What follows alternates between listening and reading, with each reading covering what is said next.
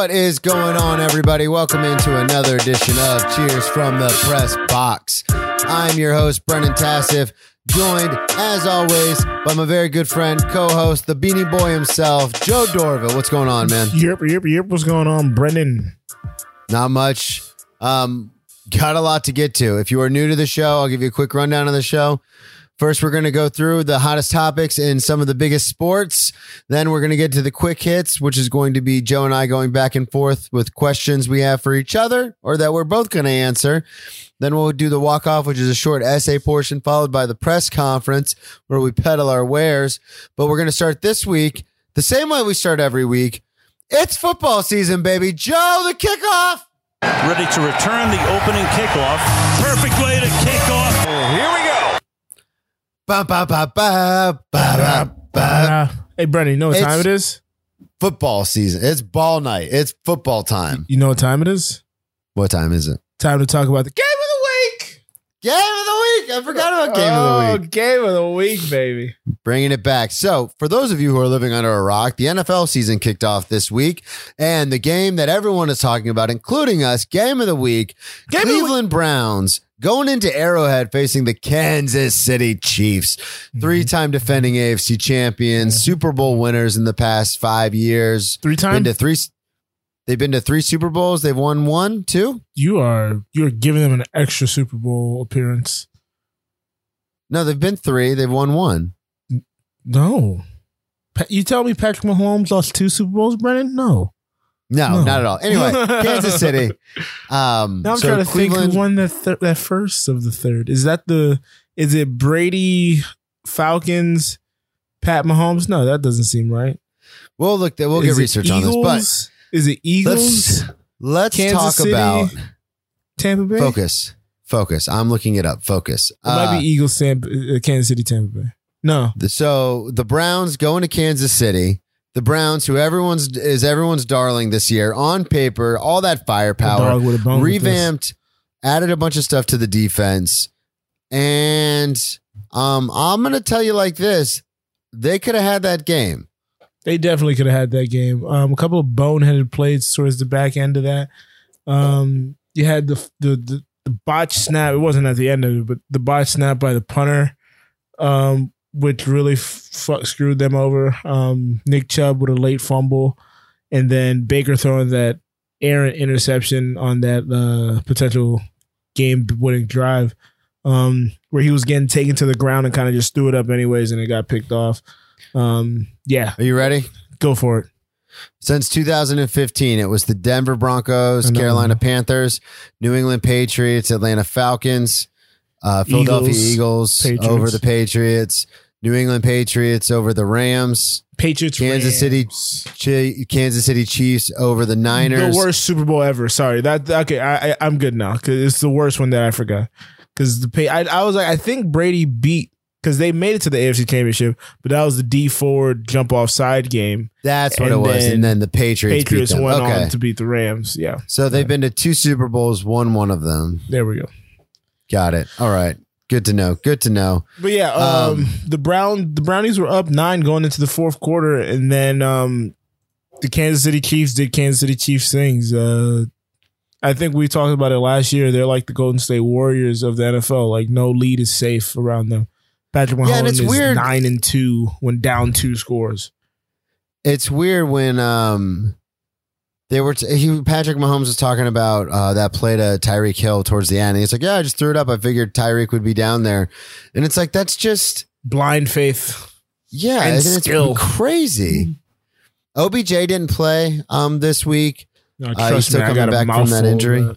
Is he on your fantasy roster? He's on my fantasy team. And all right, hopefully my buddies don't listen to this, but at the start of the kickoff, at like 12:15, I went to the basketball courts. I was like, let me put up some shots for like 30 minutes, then I'll head back home.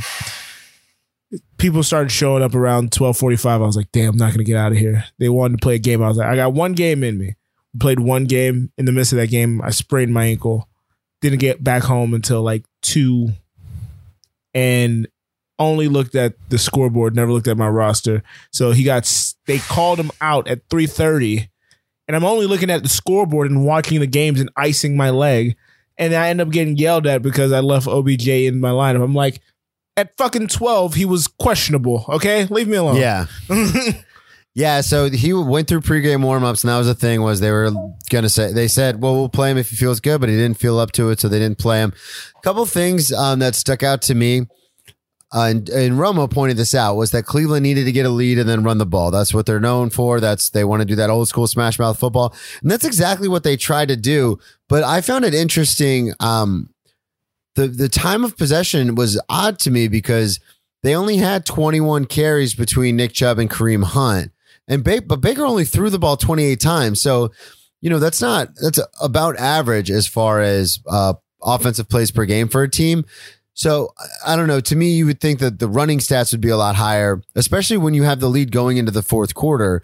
But to only run it 21 times with your two running backs that are considered the top tandem in the NFL, like it just seems odd to me. Well, it was a benefit of good field position early on. They were able to get Kansas City off their mark. Kansas City wasn't hitting, clicking the way they did at the end of the game, in the first part of the game. And they got into good field position, and Nick Chubb got a couple runs where just bulldozed his way into the end zone. They scored touchdowns on their first 3 possessions. So it was like, Jesus Christ. They looked like they were going to run rough shop. But then, like I said, Kansas City is the Golden State Warriors. He'll throw it up to Tyreek Hill with just seeing an arm, I believe he said. And yeah, and boom, they're back. Yeah, and it looks like Kansas City, especially towards the end of that game, is going to be the Kansas City that we all know and love for the past 3 years. They're going to be, or for the past 2 years at least, they're going to do what they do. The AFC North is starting to look very crowded. We'll get to some of the other games. Oh, yeah, because Cleveland, I thought on paper was going to kind of take it. And everyone heard our power rankings where I had the Steelers, and then we've talked about all the injuries for the Ravens. I was going to say, they had more injuries since that initial power ranking. I know, and it's crazy. Jesus Christ. I thought like going into this weekend with all that stuff going on, I thought Pittsburgh was going to be on the decline, and with all the injuries to the Ravens, and then obviously the Bengals are the Bengals. I was like, oh, Cleveland's got a clear path. They might be able to get the 2 or 3 seed in the AFC. And I still think that with how well they played, but all roads go through Kansas City. So you want to play Kansas City week 1 when they're still trying to gel. You know what I mean? Like you don't want to play Kansas City in fucking December in Arrowhead. So this was a great opportunity for them to snatch that number 1 seed and try to hang on to it and ride it as long as they could, and they couldn't do it. But they can look back at this game and say, hey, aside from a fumble by our punter, a fumble by Chubb late in the game, we didn't have OBJ. One of our safeties got ejected. One of our safeties couldn't play because he wasn't healthy yet. Grant Delpit, I believe his name is, rookie last year out of LSU. And they can say, hey, we were right in that game up until the very end. So yeah, but Kansas City was also missing their best defensive player too. Let's not forget that. Yeah, I mean, you got me there. No, I mean that's the game. It's any given Sunday. And speaking of, anything can happen on any given day. The next game, not so much game of the week, but I know I wanted to talk about this. Joe, you wanted to talk about it. That's why it's in the rundown. We're talking the Minnesota Vikings and the Cincinnati Bengals. The Bengals, Joe Burrow's back, getting a huge win. Bengals. I really honestly think that Zach Taylor and the Bengals wanted to tie. Yeah, I was being sarcastic. I think Zach Taylor and the Bengals wanted to tie this game. I think they tried everything they could. I think Kirk Cousins wanted to tie. He wanted to get that 8-1. You said on this podcast, Kirk Cousins is such a mediocre quarterback, so middle of the road. He'll probably go 8-1. He wanted to go it so bad. He almost did it. He wanted it so bad. I'm so mad he didn't get it. Vikings, second year in a row on paper, they look good. Because remember, 3 years ago, they had a very good team. And nothing has changed all that much. I mean, obviously, one thing has changed. Yeah, I was just about to say, obviously, one big thing has changed. Obviously, the best wide receiver is now playing in Buffalo, but they have been so unreasonably bad the past 2 seasons. I would say also, I can't remember. Because they got hot towards the end of last year. Remember, we used to talk all that shit about them, and then Dalvin Cook started rolling, and we're like, okay, here they come. They might even make the playoffs, maybe. Well, they're halfway through the 8-8. season. That's kind of what they do. That's what Kirk does. But I kind of remember the DN's name, but he had a fantastic Everson Griffin. He had a fantastic year 3 years ago, and then last year he kind of had a mental snafu, if you will, that ended up leaving the team. So yeah, he was a big part of the pressure they could get in the front. But to this game, like you said, Burrow coming back from injury, Burrow looked good, not great. I still think they need to shore up that offensive line a ton because he got sacked 5 times. And on one of those sacks, he kind of limped off the field. And then after that's what happens when you take a wide receiver instead of a tackle. The next drive, they ended up running the ball a ton. But that receiver, Brendan, I believe, caught 5 catches for like a $101 and a touchdown. He looked just like he was in an LSU uniform. Yeah, so, Jamar played real well. And I mean, it's all well and good. Congrats to Jamar, but you know where I stand. And we're going to get into it with a couple of these other games because the offensive lines. How good did Penei Sewell look yesterday? Oh my God. The offensive lines fell apart in a lot of ways. But hey, I called the Slater thing for the Chargers, the 13th pick. Rashawn Slater. Who's Rashawn Slater? The tackle that I shouted out a couple weeks ago. Oh, yeah. Those Chargers. I'm like, who are you talking about? Yeah, dude was mauling people. That's not on the rundown, but if you guys like good offensive line play, check that out. Okay. All right. But back to this game. Cincinnati, like you said, I can't say much more than that. We're not about reading a bunch of statistics like we used to do. Look good, not great. Joe Mixon had a great day on the ground. Fantastic. Like you said, Dalvin Cook he scored a touchdown, but he just could not get it going. The fact that Adam Thielen is still the number 1 wide receiver when you had Stephon Diggs is and now Justin Jefferson to me. Yeah. Well, Kirk don't like going deep, man. He's going to throw it short and intermediate. He was 1 for 4 on deep passes over 20 yards. Adam Thielen had the stats as far as the most receptions.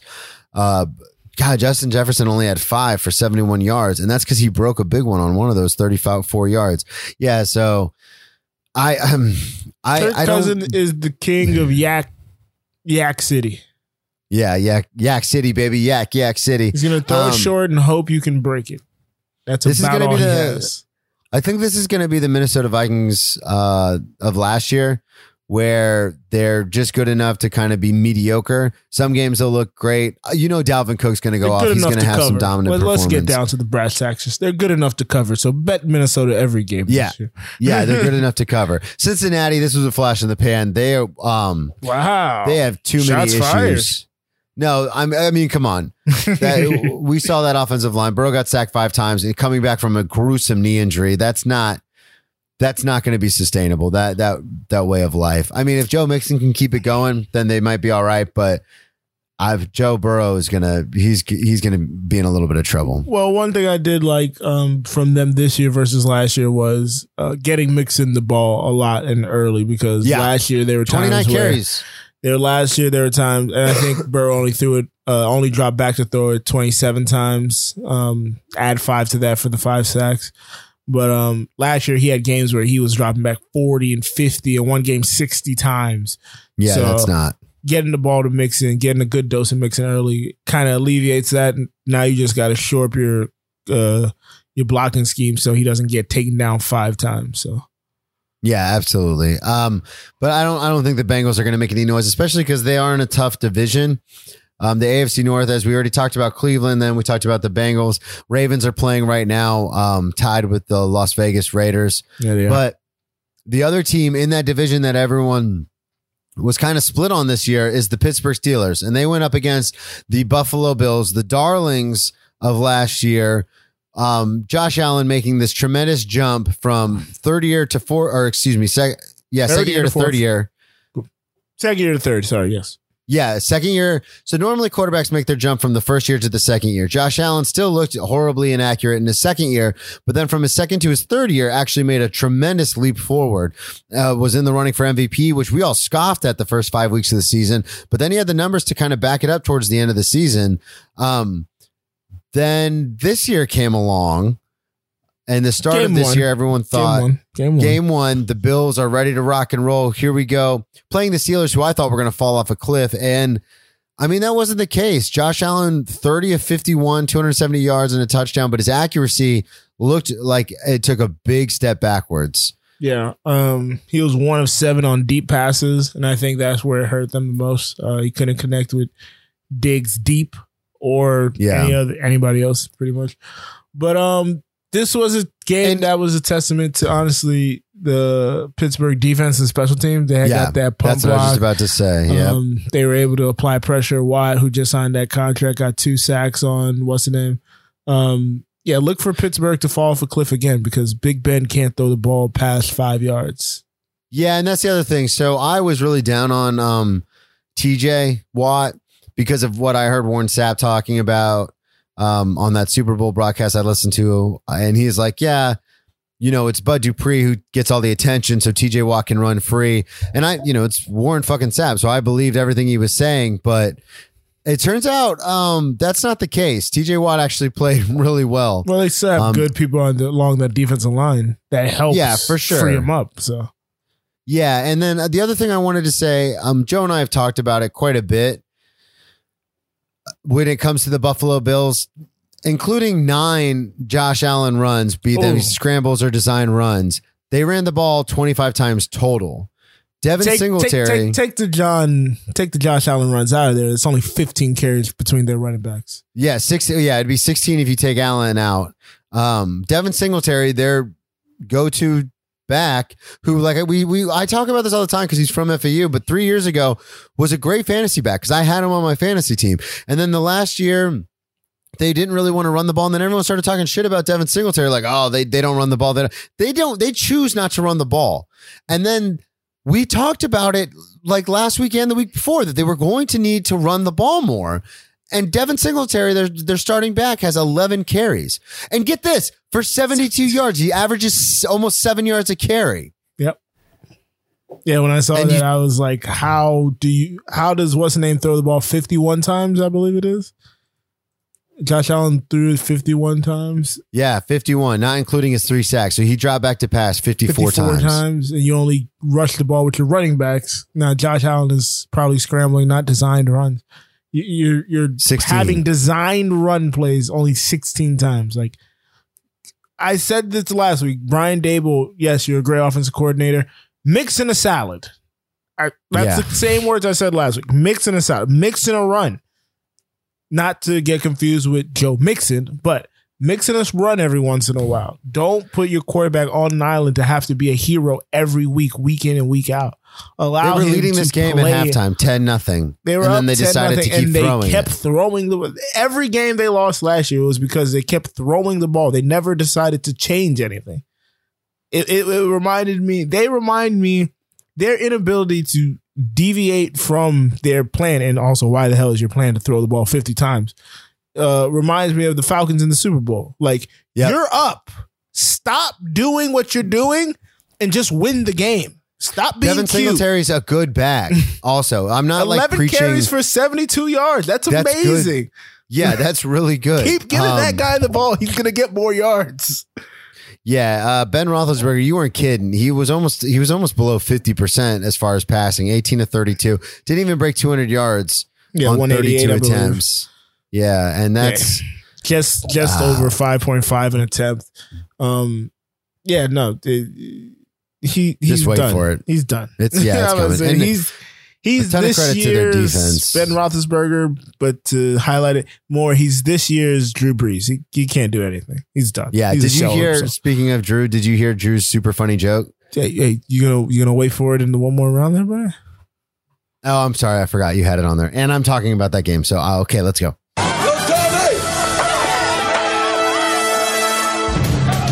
didn't hear no bell.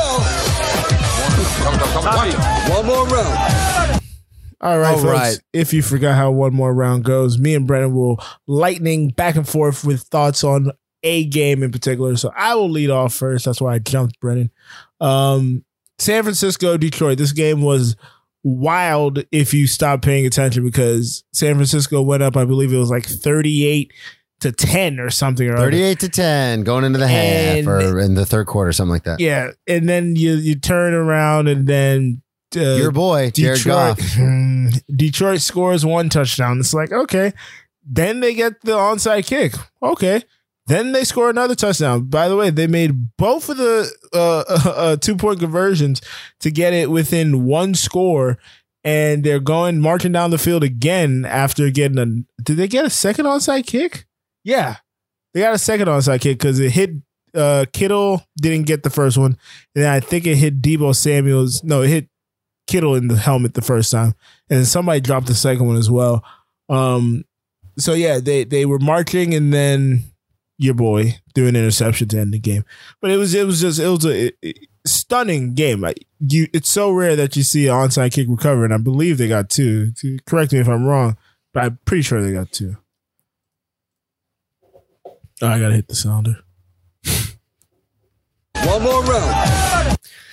All right, my one more round will be my Jacksonville Jaguars going into Houston to face the Texans. Texans full of turmoil. Everyone's talking about that. Don't have Deshaun Watson. They're going to only win 4 games. The Jacksonville Jaguars, the Jags, were favored in this game. Rookie phenom Trevor Lawrence. Story of this game was the offensive line for Jacksonville. 4 series in a row, all 4 holding penalties. And to end all those series, basically you run out of momentum. Offensive line jumping off sides. It was a sloppy game first half. Trevor Lawrence looked okay. He did have 3 interceptions. You could tell he was trying to force stuff. Credit to Tyrod Taylor and the Houston Texans. Tyrod came out and was like, hey, It's Tyrod. I hope you guys didn't forget, but I took the Buffalo Bills to the playoffs. After they tried to give the job to Nathan Peterman. Jesus Christ. Yeah. It's Nathan. See what I did there? See what I did there? Your boy, Nathan Peterman. Oh, have you ever been so bad at me? Do not do that. Have you ever to been me. so bad at something that you were like the poster boy for the rampant systemic racism in a culture? I mean, look, nothing is more symbolic than when Nathan Peterman was playing that snow Like if game I and screw had something a up at work, chunk of snow in his face mask. like if I screw something up at work, people just say I suck at my job. But when Nathan Peterman screws something up at work, they go, "See, we told you." And is allowed racist. to continue to stay in the NFL, but mind you, he still has a job. He's on the Raiders. Yeah, he's currently. on the Raiders. I know. John He's Gruden loves currently him. in the league. But I was wrong. Hold on, let me correct this. Oh God, why'd I do this? No, it was me. It wasn't 2 back-to-back onside kick. They got the first onside kick that hit Kittle in the face mask. The second one, Greenlaw recovered, and then Deebo Samuels got it punched out by Trey Flowers. A great play by Trey Flowers. Punched it out. Deebo Samuels fumbled it. That's how they got the ball. And then it was turnover. Okay. Turnover on downs, not an interception. I got that wrong as well. Okay. Ankle But hurts. back to this Long game. day. Recovery. Ice in my leg. Elevation. So I balled out of control yesterday too. I'm Dennis Rodman out there. I just play defense and get rebounds. And I got elbowed in the face, and that's all it took. Ooh. I got one elbow. Like I play soft because I'm like, oh, they're comics. Like I'm not gonna rough up a comic. But then one dude was trying to freeze, stop on a dime, and his elbow flew up and hit me in the face. And I was like, oh, that's all it takes. I started checking people. I started doing like moving. Turned into a hockey player. I started doing moving screens, like just dropping my elbow like into the screen. And I was like, oh, Stick to the game. that's all it took was one elbow to the face. Now I'm going to fuck all y'all up. Some of us has to work in the morning. Okay. So yeah, this game was very disappointing just because all the little mistakes. You could tell Trevor Lawrence was trying to force the ball. But again, credit to the Houston Texans. I'll talk about it more in my walk-off, but I can't go through another horrific season like we did last year. I don't expect us to be world beaters, but I did expect us to come out and take on a team that's going through all sorts of crazy shenanigans at the quarterback position. And I know Taylor is a good quarterback.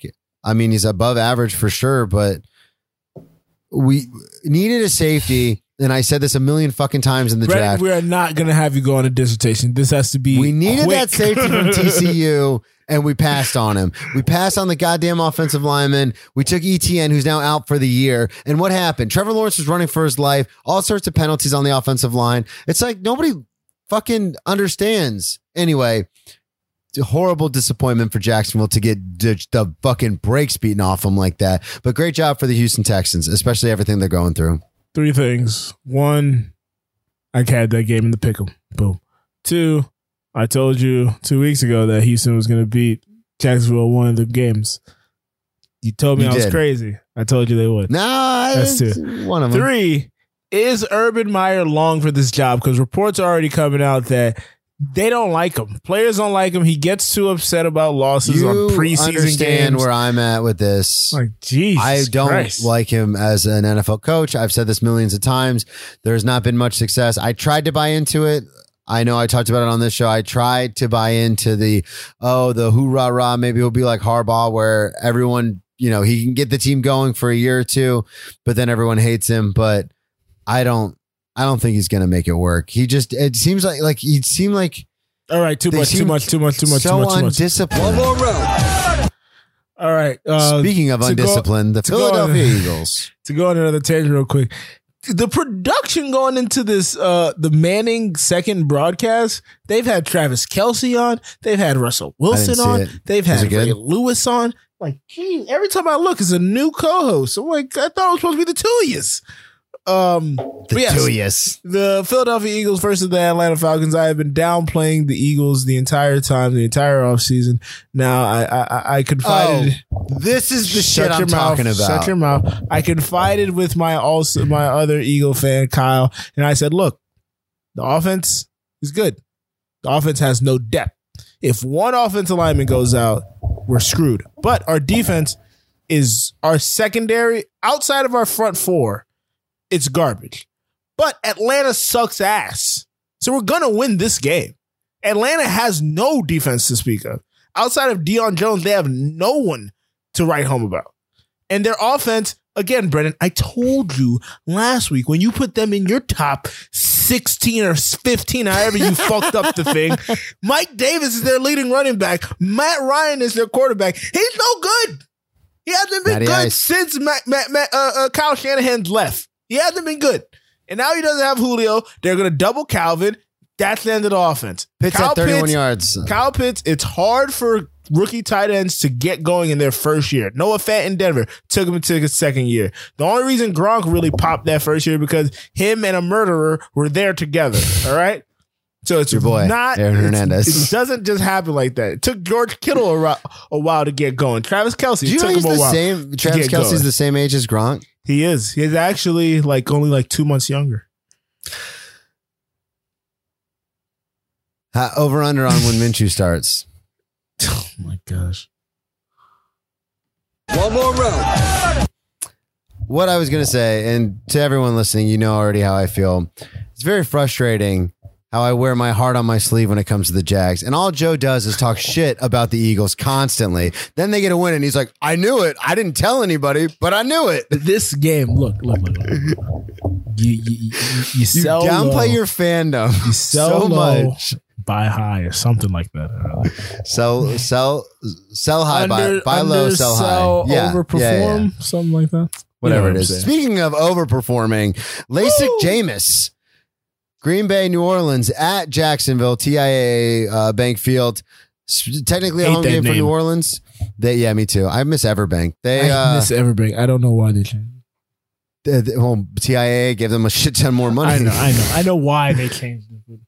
I don't know why. But interesting fact: New Orleans decided to use the Jacksonville Stadium. This game's going to overtime. Daniel Carson just made a 55-yard field goal to send this game into OT 27-27. Go ahead. Sorry. They thought it would be harder for Green Bay fans to get there. Little did they know there's a huge pocket of Green Bay fans that live in Central Florida. I know a ton of people that went to this game just from being from Jacksonville. They were giving away free tickets, trying to paper the room. Green Bay looked abysmal. Embarrassing is what Coach LaFleur said, and I agree with him. Aaron Rodgers looked like he had not practiced at all in the preseason or not played at all in the preseason. He looked rusty, missed timing with throws. New Orleans looked on fire. The joke I wanted to get to that Drew Brees said that I thought was really funny was he said, yeah, it's the first time in 5 years that New Orleans has a quarterback that can drive the ball down the field, which was hilarious because he was the quarterback the last 5 years. Yeah. So to that point, do we have to kind of look at Sean Payton with a side eye like, you did not put your team in the best position to succeed last year because you kept trotting out a quarterback who couldn't throw the ball past 10 yards? Yeah, but we could say that about the Lakers with Kobe towards the end too. That's different. But it's a respect thing. I mean, it's different. At the end, the Lakers with Kobe did not have a shot to win a championship. I see what you're saying. But there was a real quarterback for New Orleans last year. And also that Taysom Hill throwing him in for those couple of games. Or whatever, I couldn't stand that. Like, if you really wanted to win, you would have benched. Drew Brees. I believe I had this though. I said Jameis was going to win the starting job. I'm pretty sure you did too. It's interesting because since Jameis got his LASIK surgery, he has not actually started a game. Yeah. If you think about it, because he got cut. Then not re-signed. I think he got cut though. And then not re-signed. They didn't pick up his fifth year or sixth year. And then fifth year, yeah. And then he went to New Orleans where he was backing up.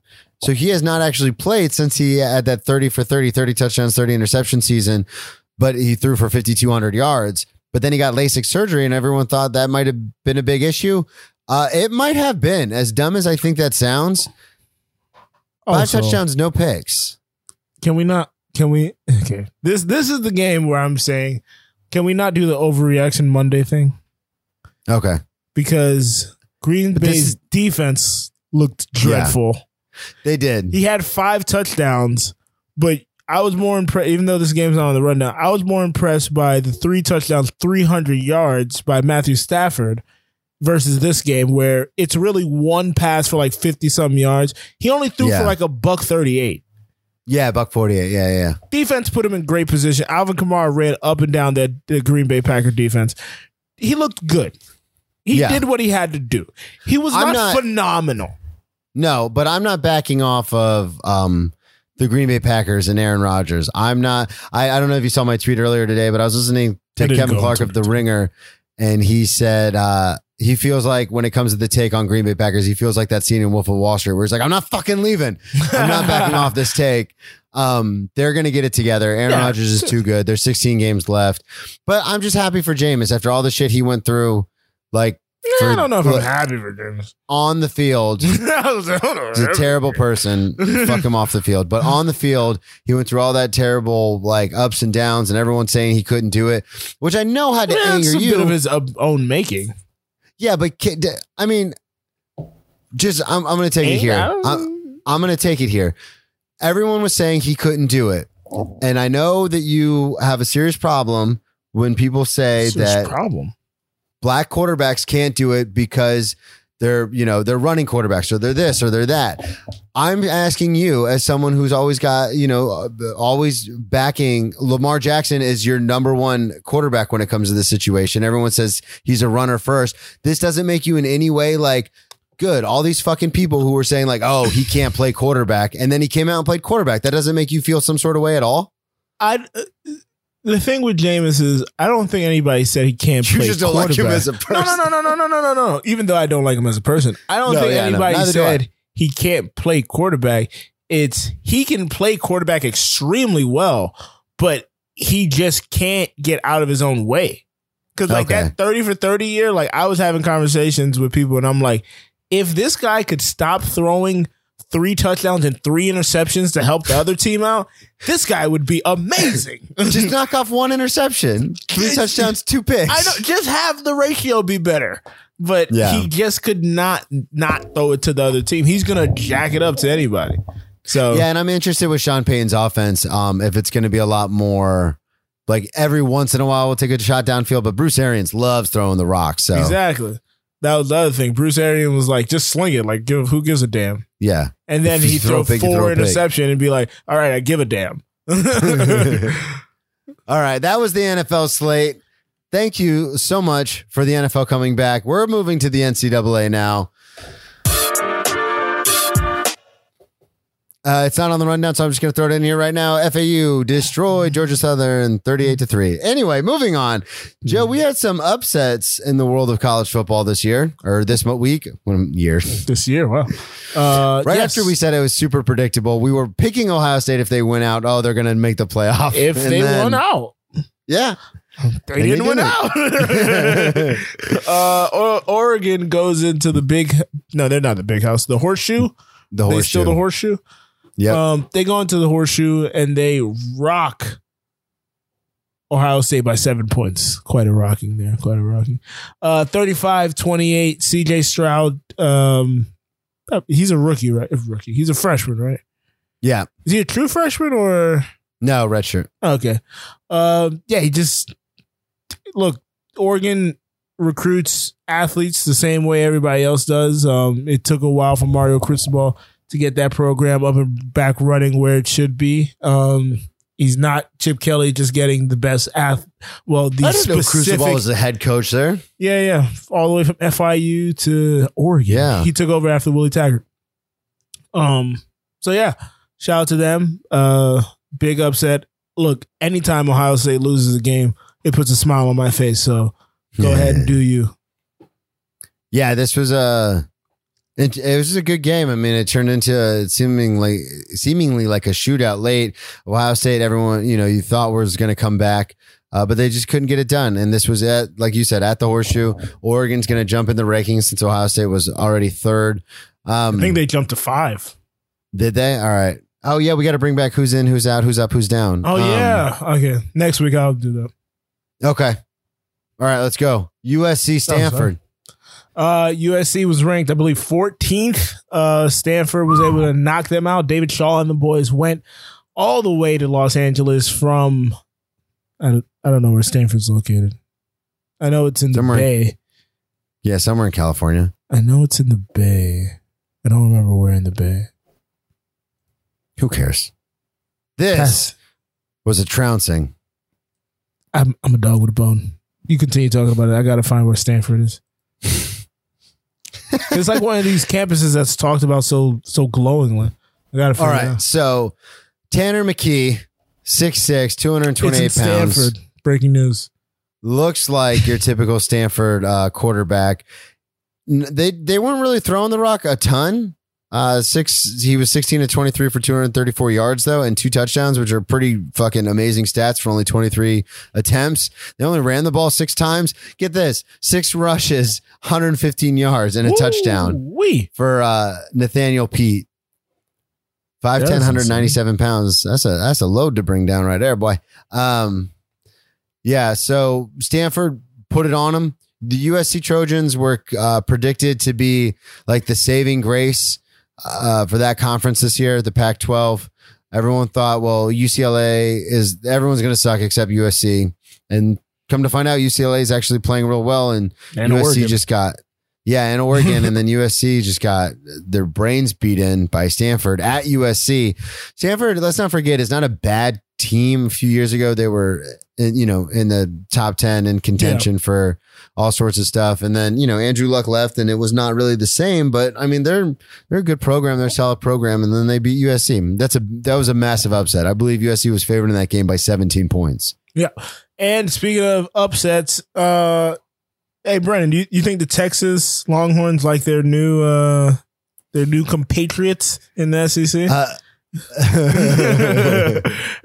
They go. What did we say was going to happen? We said this was going to happen. Now they're not officially in the SEC, but when they get there, they're going to be a mediocre team in the SEC because they are a mediocre team. They're currently ranked 15 and they got their doors blown off by Arkansas Razorbacks, who are notoriously a walking mat in the SEC for all the big teams. All the good teams just walk all over Arkansas.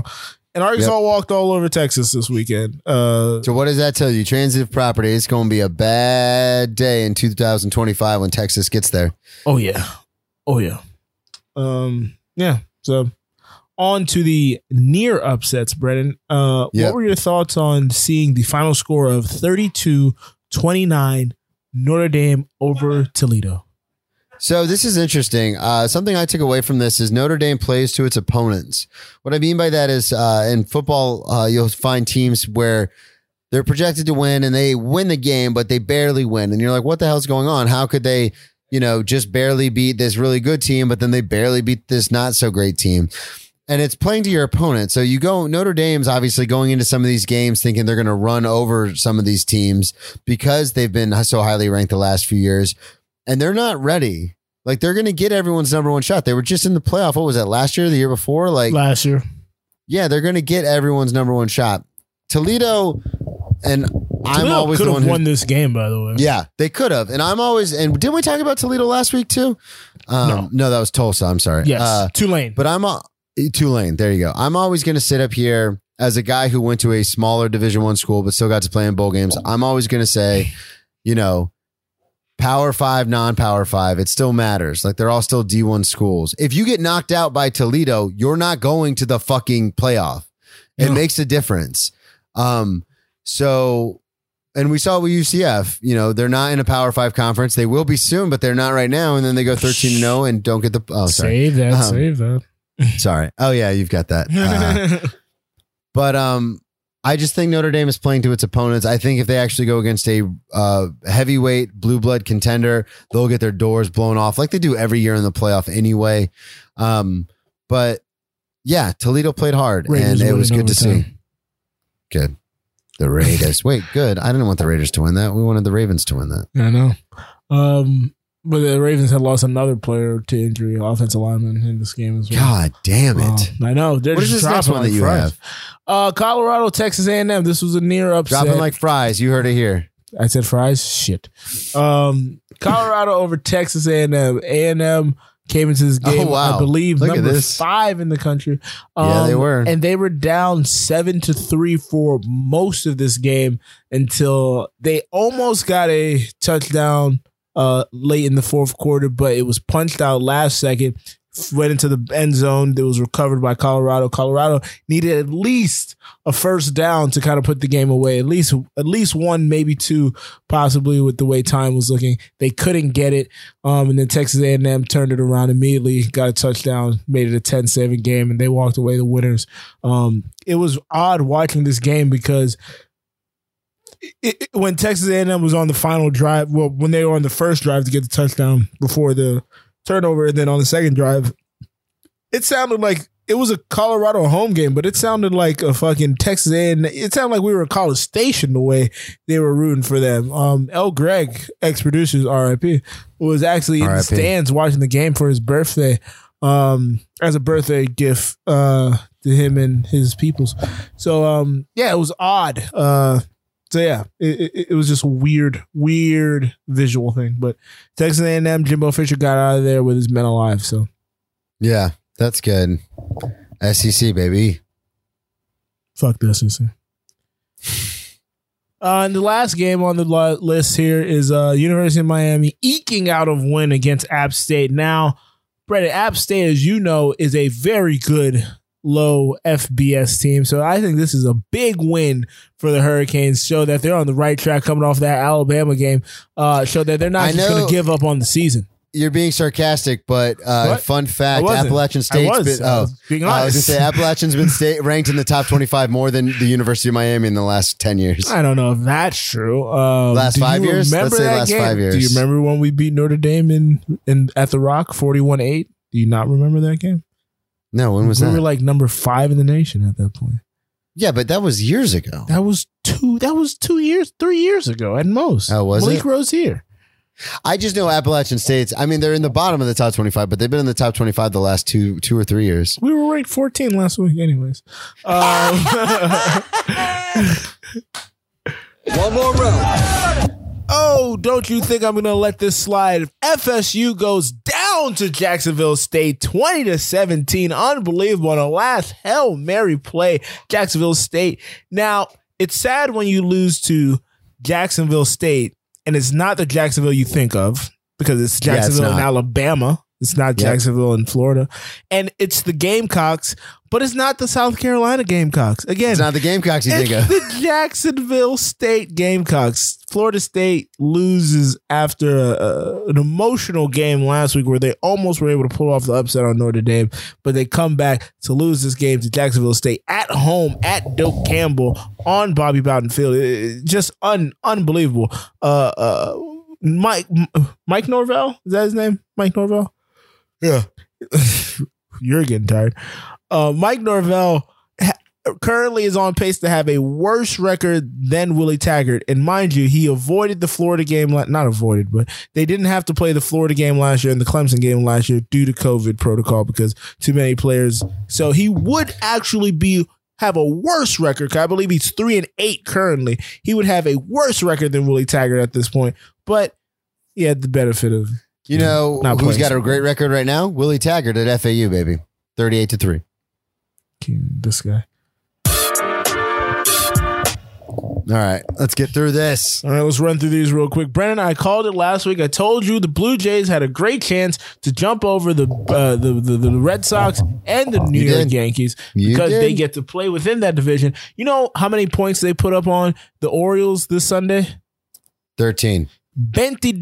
That is 22 points. That is more than both the Miami Dolphins and the Tampa Bay and the Patriots put up this past weekend, Brennan. The Blue Jays have leapfrogged the Yankees and the Red Sox in order to take the top seed in the wild card chase. Vladdy Guerrero tonight hit his 45th homer to take over the lead. Who's leading that division then? The Rays. Ugh. The always steady Rays, baby. Also, they are. No one's even talking about them. No one has mentioned them. I mentioned them once this year, and I was like, yeah, and they're great. No one knows who's on the team, but they're great every year somehow. Also, shout out to Max Scherzer, Warrior God, through his 3,000th strikeout, and almost had a perfect game going into, I believe, the 8th inning, and then Hosmer got a hit off him. So Max Scherzer, again, he might win the Cy Young. He might have gotten traded from the worst team, well, not the worst team, but they're worse than the Marlins now. One of the worst teams in the NL to the best team one of the best teams because, again, the Dodgers lost the number 1 seed to the Giants. And he may win the Cy Young. It's hella impressive. I believe he's leading his team and the NL in ERA currently. He's second in strikeouts. Max Scherzer is, look, I've had this argument with my buddies 1,000 times. Who would you want, Kershaw or Max Scherzer? I want Scherzer always. 10 times out of 10 because he is never going to shy away from the big moment. Woo! There you go. And you'll be surprised how quick. Naaman hits quick hits. All right, time for the quick hits. Joe and I was wrong. The Raiders did not win the game. Apparently, the review came back the opposite way. Baltimore has the ball. So breaking news. Continuously breaking news. Quick hits. Joe and I are going to go back and forth. We thought we were going to go a little long. You want to do the second one first? Yeah, that's fine. We thought we were going to go a little long this week because football came back, but we're actually making great time because I'm starving and I'm kind of trying to burn through this. Yeah, let's do that. Well, so I the also new Big 12. cut you short on 30 extra minutes of Jacksonville Jaguars talk. So yeah, that's sad. I'll get into it more in the walk-off. So the new Big 12, who is coming in? So I know it's UCF is moving up. We got the Big 12 UCF is scrambling to get, because they're losing Oklahoma and Texas, for those of you listening, and they're scrambling now to find bigger schools that are up and coming as far as smaller conferences to move. Now, the Big 12 is a Power 5 conference. So this means these teams moving in there. There's going to be a Power 4 real soon. You fucking asshole. So the Big 12 is trying to get UCF, I know. UCF, BYU, Cincinnati, Houston. Yeah, I wanted to throw Houston out there so everyone knew I knew. BYU, Coastal Carolina on a warpath. So BYU, maybe they might want to go get Coastal Carolina. Well, it makes sense. So two of the teams make sense geographically, and BYU and Houston. BYU and Houston, but geographics mean nothing nowadays because Maryland's in Geography the Big Ten. means nothing. Whatever. Look, if they're not going to stay true to it, I'm not going to stay right to the language. All right. So, because Maryland's in the Big Ten. Mean nothing. Maryland's in Title the of the Big Ten. episode. Unbelievable. Yeah. Okay. Tell me how to spell that. Whatever. UCF. It's weird. Former national champion, 13-0 UCF. The same way West Virginia is West Virginia in the SEC now, or they're in the Big 12. I thought they were in the ACC. No, West Virginia's not in the ACC. The other two Virginias are in the ACC. I think West Virginia's in the Big 12. But yeah, similar to how that makes no sense, UCF going there makes no sense to me. Just from a travel standpoint. West Virginia's in the Big East. West Virginia's in the Big East. That's not true. See what Big I East did there? doesn't exist. I know, that was the joke. Big 12, you are right. They are Okay. first in the Big 12. Oh, They they're were in the first Big East, though, right? Back when Yeah, it they used existed? to be in the Big East, yes. But yeah, so it college football is going to hell in a handbasket. Just make Hell in a handbasket. Just make it amateur. What the heck is the idiom? No, I'm agreeing with you. Hell in a handbasket. I was like, damn, that fuck up that idiom too. No. You're absolutely right. This is ridiculous. Just make it no leagues. Everyone plays everyone. You know, the top teams. I'd much rather see it no conferences, and then just abolish the NCAA entirely, and then just play who you want to play. Just fucking make a schedule. Who gives a shit? Everybody's independent. Go for it. Dude, Do you know how cool it would be if Florida State, Miami, UCF, like all the Florida schools just played each other? That'd be so much I fun. always have had this. That's okay to go on a tangent because we do have a little extra time. Whenever I'd play NCAA, I'd realign the conferences that way. All the Texas team in the make the Texas conference. All the Florida teams in the Florida conference. All the California teams in the California conference. I think I lost you. Yeah, that sounds awesome. Yeah. It was fun. Plus, the best recruits come out of Florida anyway, so everyone knows they're the best schools. Florida, Texas, California, yeah. Well, now everybody comes into Florida. Alabama, why do you think Alabama's so damn good now? All they do is come into Florida and take all our talent. Yeah, it's just Urban Meyer, even when he was at Ohio State, was recruiting at track meets. Yeah, He'd go to track meets and be like, hey, you could play wide receiver. All right. In other news, the U.S. Open happened. Rafa Nadal. Don't I know it? Right. Oh, yeah. Did you go to a game? Did you go to a match? Fuck match no. set point? It's tennis. 20 love? 40 No, love? I waited on a lot of people, though, at my restaurant that were in town for the event. So it was we pretty can talk intense. a little about that afterwards. So, yeah. No one worth talking about. No one worth talking about. Djokovic was denied the Rams. The Raiders ended up winning somehow. I didn't see. Oh, hold on. So you were right. You called it. You called the Raiders. I called it, then I uncalled it, and now it happened for real. Djokovic was denied the calendar Grand Slam. He needed this one to get the 4 in a row. No one has done it since Rod Laver.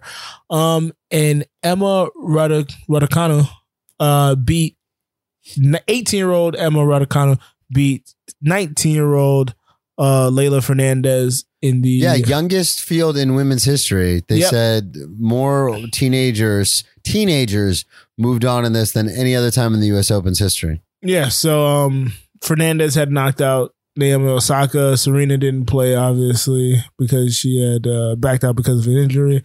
And Raducanu, I believe, is the first British person to represent Great Britain to win since like 1960. First British child to win. Well, she's not British. She's Chinese and Romanian. But she grew up in Great Britain. Since like 1960 something, like 44 years, the first time a woman from Great Britain has won it. So very cool to see those two young ladies getting after it. Great match. I watched Leylah Fernandez win her match on Thursday as well. And just tremendous poise from both of them. And Raducanu didn't drop a set the entire tournament and had to play out of the qualifying. She was like ranked 100 something and didn't drop a set in 10 matches. Like incredible shit. Yeah. All right. What's next? The walk-off. Welcome to the big leagues. 2-run walk-off homer for Cabrera. You can smile. That's okay. You know, I was just thinking about it, and it's very interesting because you kept saying Great Britain. So there's England, Great Britain, the United Kingdom, Whatever you want to call all it. for the same area. Yeah. All for an island. Yeah. I mean, obviously, Great Britain is England, Scotland, Ireland, and then Northern Ireland, right? And Wales. Huh. Interesting. All right. So the walk-off is the short essay portion. Joe's going to go first since I hosted, and I'll go last. Mine is going to be more free form. I do have some bullet points. I'm trying this thing where I'm trying to get better at writing on the fly to help me with stand-up. So that's going to be mine instead of writing out a brilliantly worded essay like Joe Of course, I has. drop something immediately. I have to tell you to shut up. So go ahead, Joe. All right. My walk-off this week is entitled Highly Entertaining. This is a long one, but I'll try to read through it fast. After a 10-year run that started midday on ESPN2, Highly Questionable has come to an end.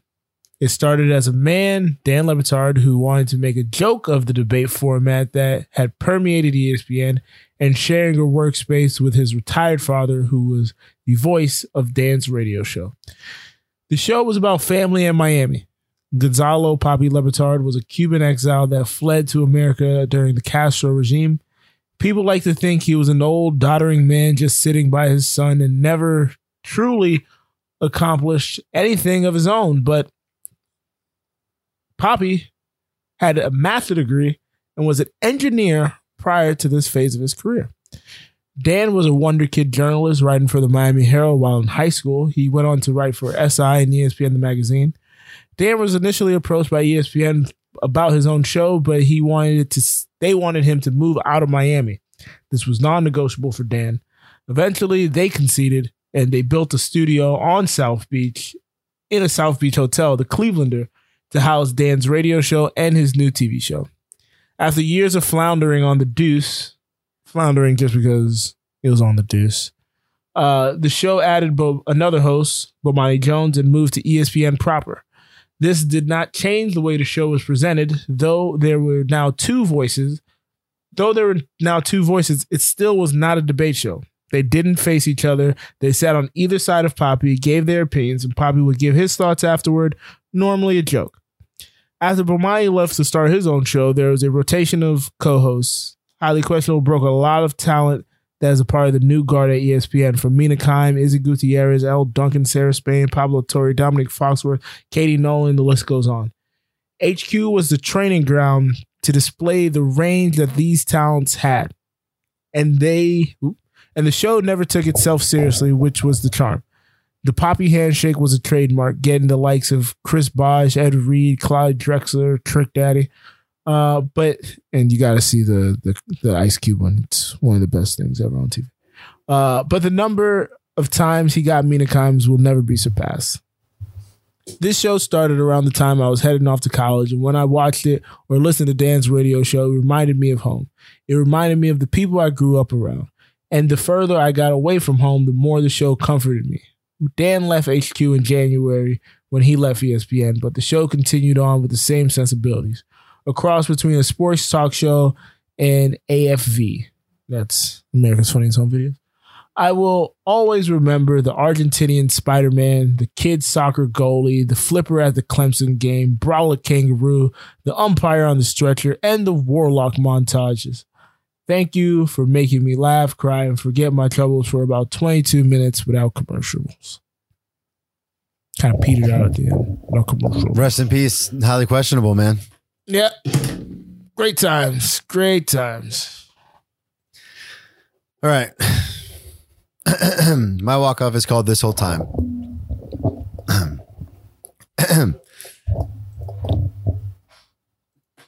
So one big thing I've always said when it comes to this podcast is how important sports are as far as bringing people together. That's something that I've stood by and something I continue to stand by. This was never made more clear to me than this past Sunday. I've now moved over 1,000 miles away from my home in Jacksonville, Florida to New York City, pursuing a dream. And it was very important to me to still maintain some semblance of normalcy that I had in my past life. That all starts with the Jacksonville Jaguars. I researched online and found a bar on East 46th Street called St. Patrick's Bar and Grill.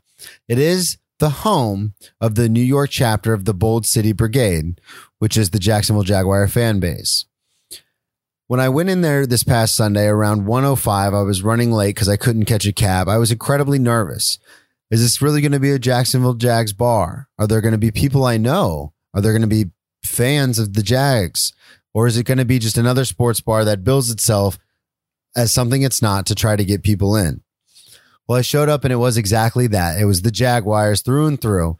From the banners on the wall to the jerseys hanging in the frames, everyone was wearing Jaguars apparel. Obviously, a lot of people were wearing a lot of the Lawrence stuff. I went in with the Paul Posluszny jersey. Everyone knows from the story of my proposal. Everyone greeted me with open arms, and it was strange because for that few hours, I felt like I was transported back to Jacksonville. I recognized some people from around Jacksonville. Some people recognized me from the comedy that I did down there. It was insane to think that we're living in one of the greatest metropolises in the world, and everyone's talking about rain dogs and Jack's Beach.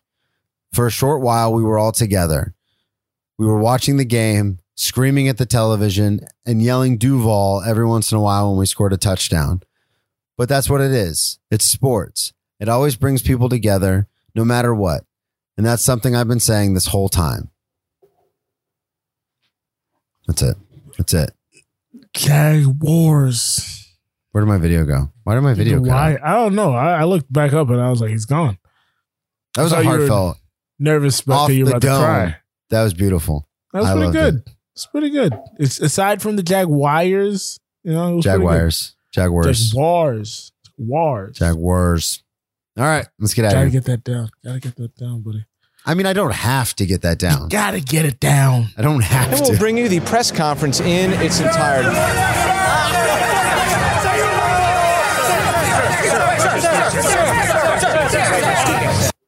Gotta say, tears. So many tears. Is it me or is David Carr wearing Invisalign? I have no idea.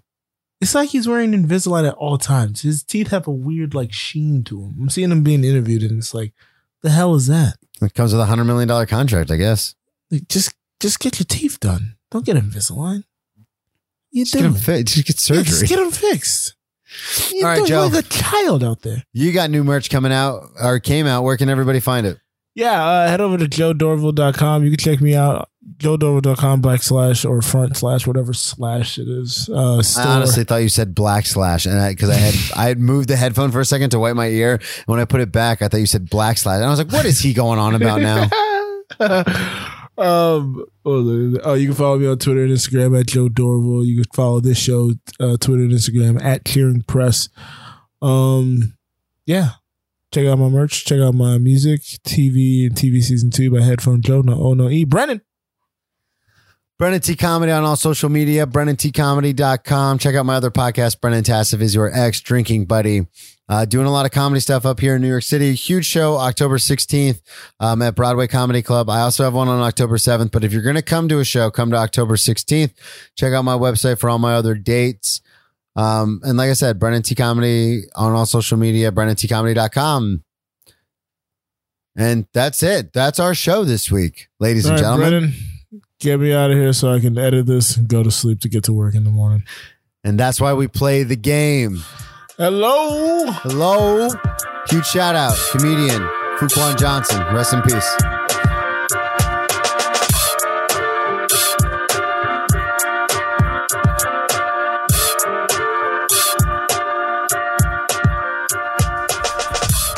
You have been listening to the Anulo Podcast Network. We have 4 tremendous podcasts on our current roster. If you like the hit Broadway musical Hamilton, then you also might enjoy hearing the Ham Boys rank every song from the Hamilton soundtrack on Who Does a Podcast, with hosts Headphone Joe and Kyle Loader. Get your sports talk radio fix with Cheers from the Press Box, featuring Headphone Joe Dorville and stand-up comedian Brennan Tassif. Curious about how the brain works? Get your neuroscience knowledge with some laughs at Misbehavior Journal Club. This fortnightly science/comedy podcast is where two lady researchers bring you the latest studies on behavior. It stars Amiel Moreno and Leah, aka Leia, or vice versa, Crevitt. Finally, we have A New Low, the podcast that started it all. This show features Farzad, Headphone Joe, Kyle Loader, L. Greg, and Scott by Scott. They discuss anything and everything depending on their moods or their level of sobriety at the time. Thank you for supporting the Anulo Network, and feel free to share your favorite episodes with friends and family. Thanks again, and goodbye.